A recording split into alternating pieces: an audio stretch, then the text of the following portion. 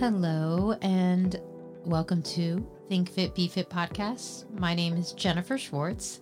I'm the founder of Impact Your Fitness and the Think Fit, Be Fit podcast network. I'm also certified in muscle activation techniques, RX, full body.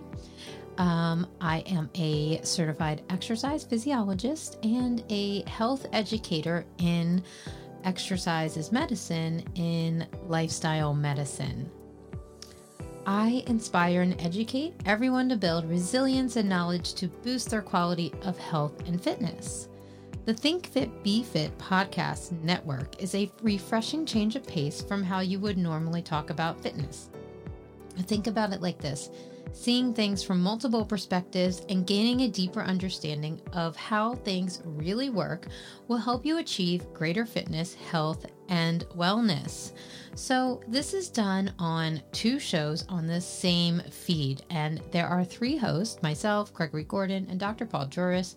We have accumulated over 6 decades of education and experience that is infused with a little bit of humor, helpful anecdotes, and thought-provoking discussions that will keep things engaging and lively. Today is May 5th, 2021. In the States, we call this Cinco de Mayo. And it is a very special day because on May 2nd was the Think Fit, Be Fit podcast 3rd birthday. So our first episode was published on May 2nd, 2018. We recorded them in March. So in my creative heart, that's when I consider the birthday.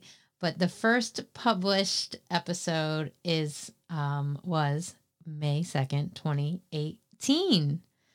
So I'm taking this opportunity to do a solo cast on one of the most important reasons I started this podcast, which was to encourage curiosity and creative thinking about our exercise, and to, I guess, this is the third big thing, and that is to be able to dismantle bias when it comes to exercise. I think that this is something that is hard for all of us, and I go through this on a regular basis. I dismantle my biases when it comes to this, my professional career, my personal agenda when it comes to exercise and fitness. And a lot of this podcast is me going through that. The questions that I ask my guests, the people that I collaborate with are all in that mindset. So I wanted to start by saying that this podcast and podcasting in general does put a fire in my soul. It literally fills up a creative hole that I had. And I really want to thank you guys for listening and for letting me do that. So first and foremost, thank you for this, having an audience, just being here and being you and being curious. So, and that's not something we can just like conquer, is being open-minded. We have to continually go back and question our assumptions and question how we are conducting ourselves, because there are just so many protective mechanisms in our brain that are kind of hardwired in there, and they're imprinted without us consciously giving permission for them to be there. And why this is important for exercise is that people are missing out on so much benefit from exercise because they're stuck in these cycles. Worse, it can coddle fear, these beliefs. It can coddle an injury. And really the bottom line is we have so much in our body that is just stuck there when we don't exercise. And I just believe that if we're not moving regularly, minimum, 150, 300 minutes a week, we are doing our body a huge disservice. And I think it can impact our life in so many different ways. And how it plays out just in the typical week to week issues of working out. People will have hired a personal trainer. They seem like a nice person, but they just don't see the lasting results. They might buy a program and they just ditch it halfway through. And you were just told that you need to get more willpower, try again. And that's, I think that's just doing a disservice in general. And there's just so many layers to this in the fitness industry. And as I just dig into more science, as I as I work with people in my clinic and am seeing miraculous changes in their body and their movement every single week, week in, week out, it is absolutely my mission to help us all get more out of this fitness industry that's incredibly noisy. It's overwhelming. It's majorly unregulated. And that I think this is the best way for me to be cleaning up this mess of the fitness industry, right? It's my mission to help us navigate the fluff and get into the results. And also of course, this podcast is a part of that, but I've also created this course, Be Your Own Exercise Guru, because I want you to become your own personal trainer. And even if you buy programs and have a trainer and take small classes, you can still use this class to absolutely customize your exercise and give yourself this gift of efficiency, potency, and work with a plan that actually works. So, this episode is as much a call to action as it is kind of an advertisement for my course, and a way for me to honor all this questioning and curiosity and what that growth that I have seen through this process of 3 years inside this podcast. It just keeps coming back that we are the answer. If we learn how to work with our body better, we can be the change. And the reason why this is very important to me is because I went against the grain and questioned bias from the very beginning of my career. So while I can't relate to a lot of my clients about having chronic pain and really fighting through that and digging myself out of that hole, what I can relate to is recognizing that something needed to change with the way that sports injuries in general were being handled in my case.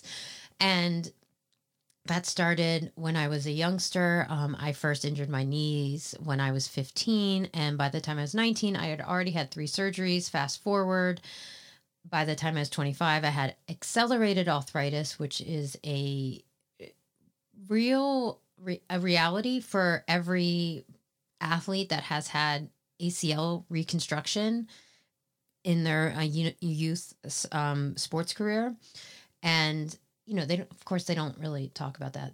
That's a whole nother subject I want to get into. But anyways, so I really saw that, the typical solutions that were presented to me, which were, stretch, try physical therapy, which was like balancing on a ball and like throwing stuff. And it just wasn't enough. I knew it wasn't stimulating enough or precise enough. And most of my clients know that too. Like, I'm saying this with so much conviction because 95% of the people I work with have a similar story, and they make full recoveries. And, the other option was like chiropractic, which, I didn't feel like had anything to do with my knee. And I started questioning, and I found muscle activation techniques. It helped me be stronger, and it changed my posture. It changed the way I move, like almost immediately within a couple hours.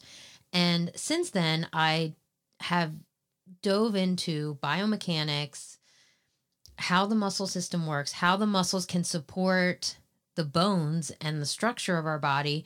And I've built my whole career on that assumption that muscles support the structure, and that if we strengthen the muscles, we have a healthier structure.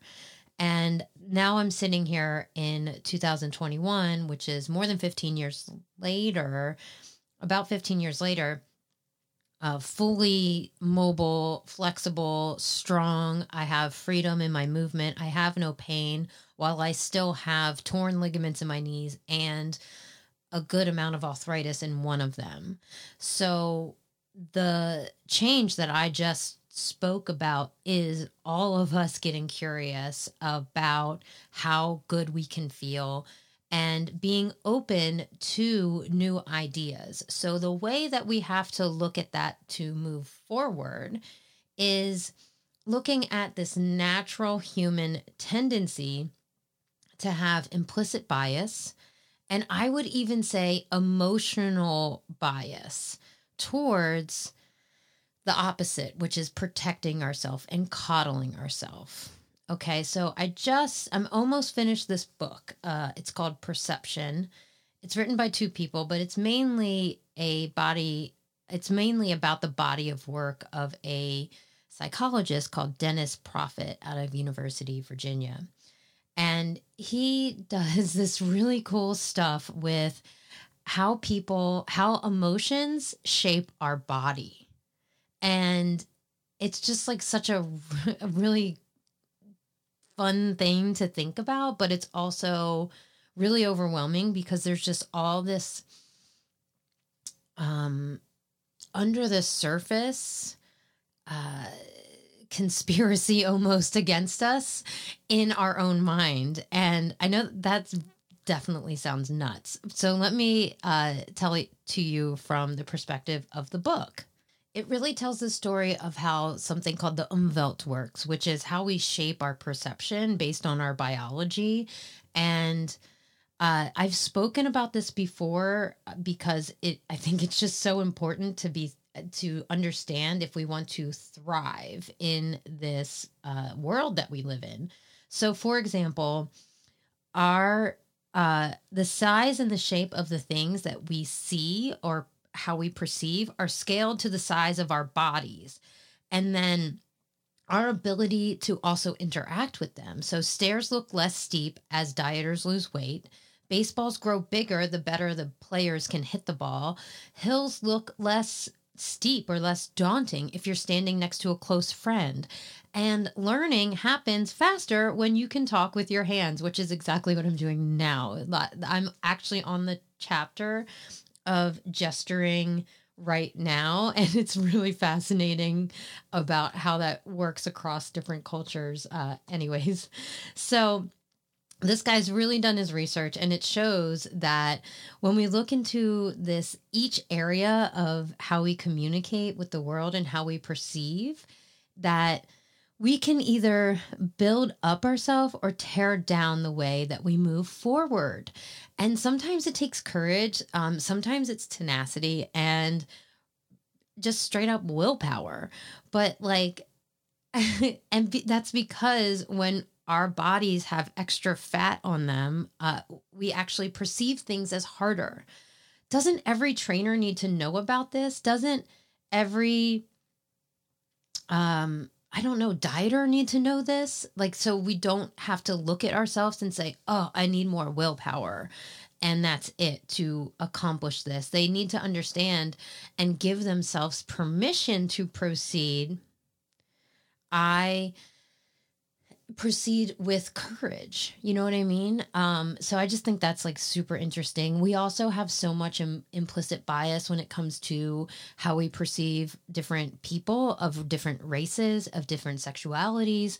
And, that personally, as a very open person, kind of grosses me out that we just subject ourselves to accepting these biases that we didn't agree to. They were just put into us, not really even put into us. They were just given, we're just operating with them to protect ourselves. So when it comes to fitness, we have to kind of understand that's where our bodies are operating from. This is our baseline.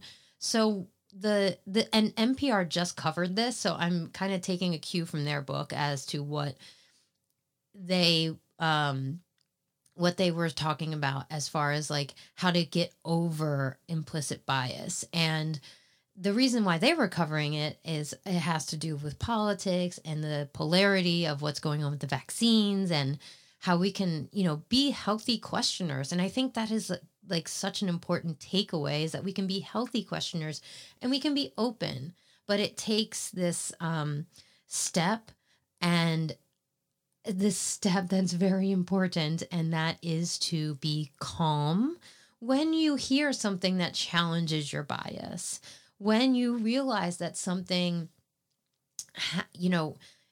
that you said that you were wrong, and that you may have just learned it from an early age, or you were just protecting yourself from some childhood trauma, and it's okay. It's just, that's the way it is. And when it comes to exercise, some of these things are built up in gym class when we were in 4th grade.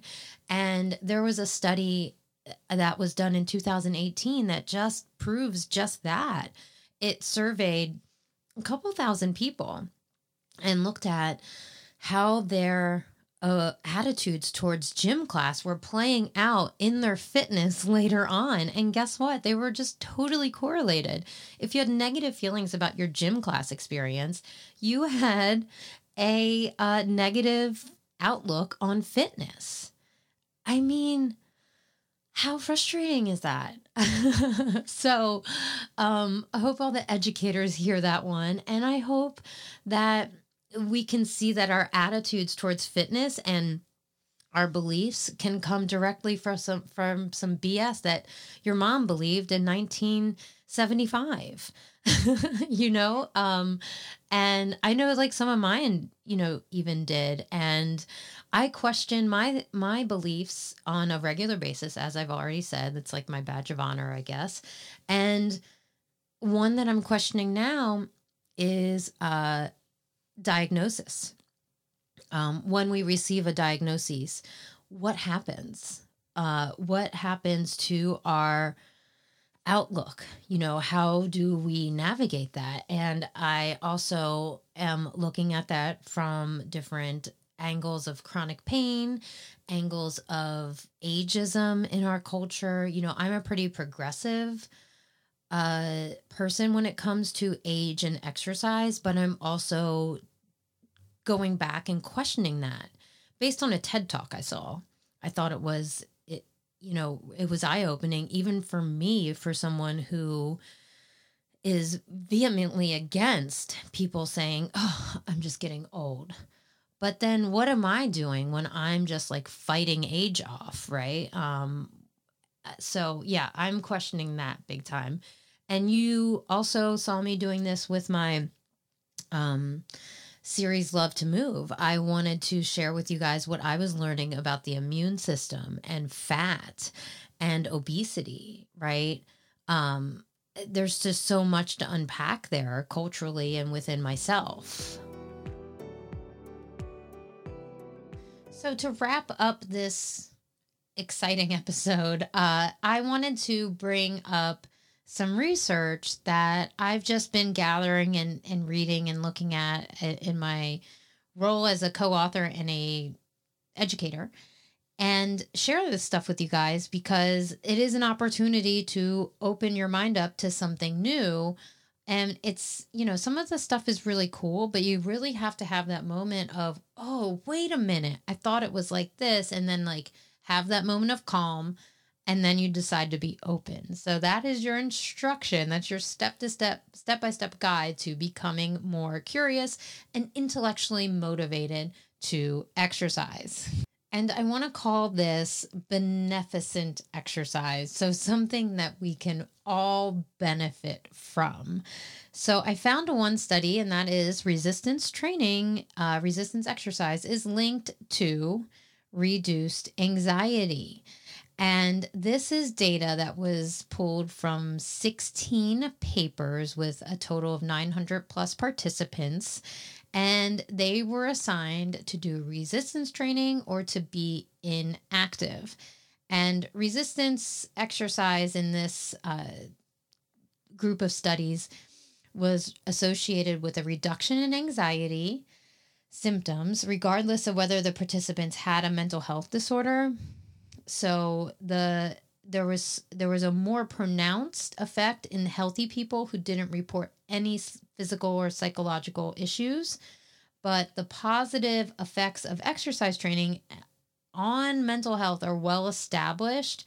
But a lot of this stuff is based on aerobic exercise. So that's why I said, oh, we really need this in the conversation, because resistance training is not usually thought of in the context of mental health benefits. Those of us that do it totally understand the beautiful exchange you can have in the weight room with your anxiety and stress, but not the research doesn't show it until now.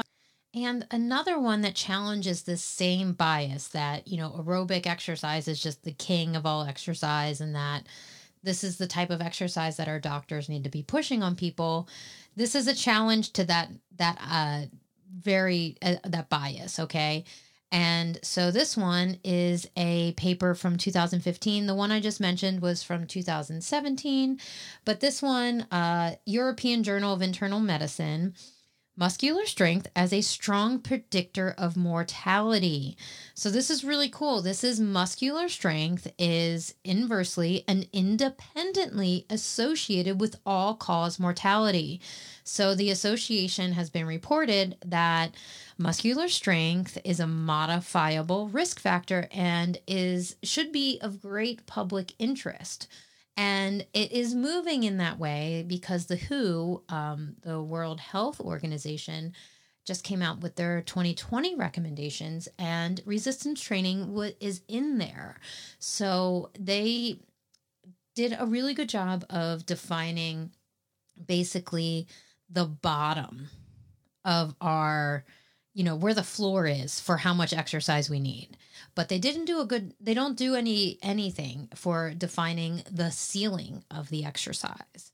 And the ceiling of the exercise is that we don't know it. We don't know how much exercise is enough, how much of it is good. This is all probably personal, a personal definition, right? A personal mission. However, the idea that muscular strength, resistance training belong in the conversation about, preventing and treating chronic illness has to start.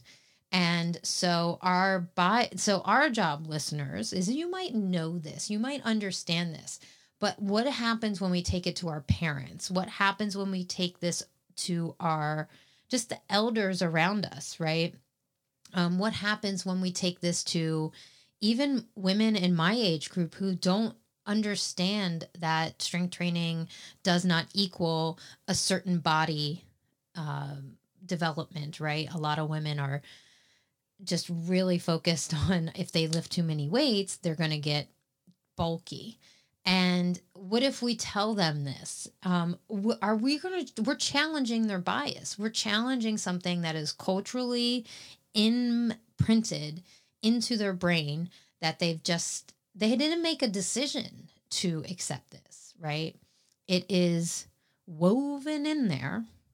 And then anytime they just use that to rationalize whatever it is that they want to do. So to take that next step, to challenge yourself, to get to the next level, we have to step back, open up, take a breath, accept that we had a bias in the first place, and then actually move on and evolve with the science, with the things that are coming to light. And I'm just like really quickly looking over this paper. I'll definitely put it in the show notes, just a what's it called? A citation. But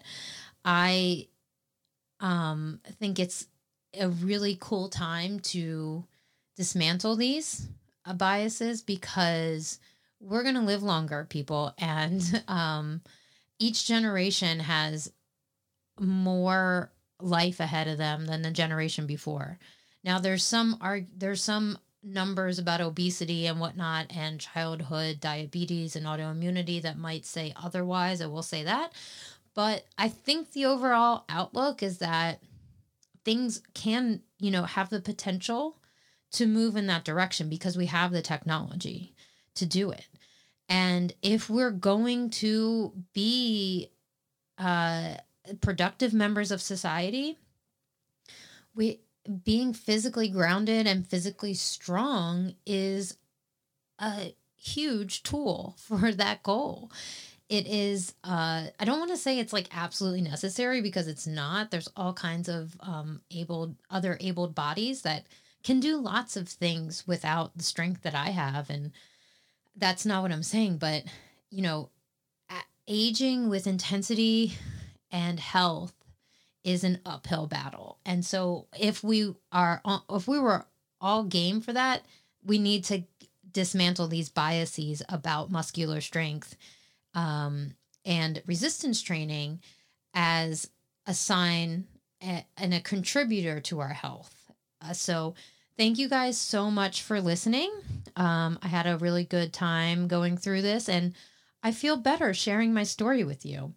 If you want to join me on the Be Your Own Exercise Guru course, the doors are open. I know the price is going up May 20th. I don't know when we're closing the doors, but it will be sometime soon after that. Please head on over to impactyourfitness.net/virtual studio, or go into the show notes and let us know. Let us know. Click the link in the bio, and also sign up for the newsletter. I have a really fun newsletter that comes from me once a month. That's called the Fitness Brain Food. And it's really what I'm writing about, what I'm challenging, what I'm learning about. And then we have our just regular podcast updates, so you don't miss a thing. The Fitness for Consumption show is staying on the Think Fit Be Fit network. So that high quality education will be on our feed, but you still don't want to miss a show. So make sure you subscribe and get those downloads, get those notifications right on your phone. We publish like 6 times a month, and I cannot wait to hear from you and see you on the newsletter or on social at Think Fit Be Fit Podcast. Of course, Instagram and Facebook. And then me on Jennifer_Simone_Schwartz, where I'm really actively pushing the boundaries and showing you guys how to question things and be involved with really elevated self-care and strength training. I appreciate you so much. Thank you so much for tuning in, and have a great week.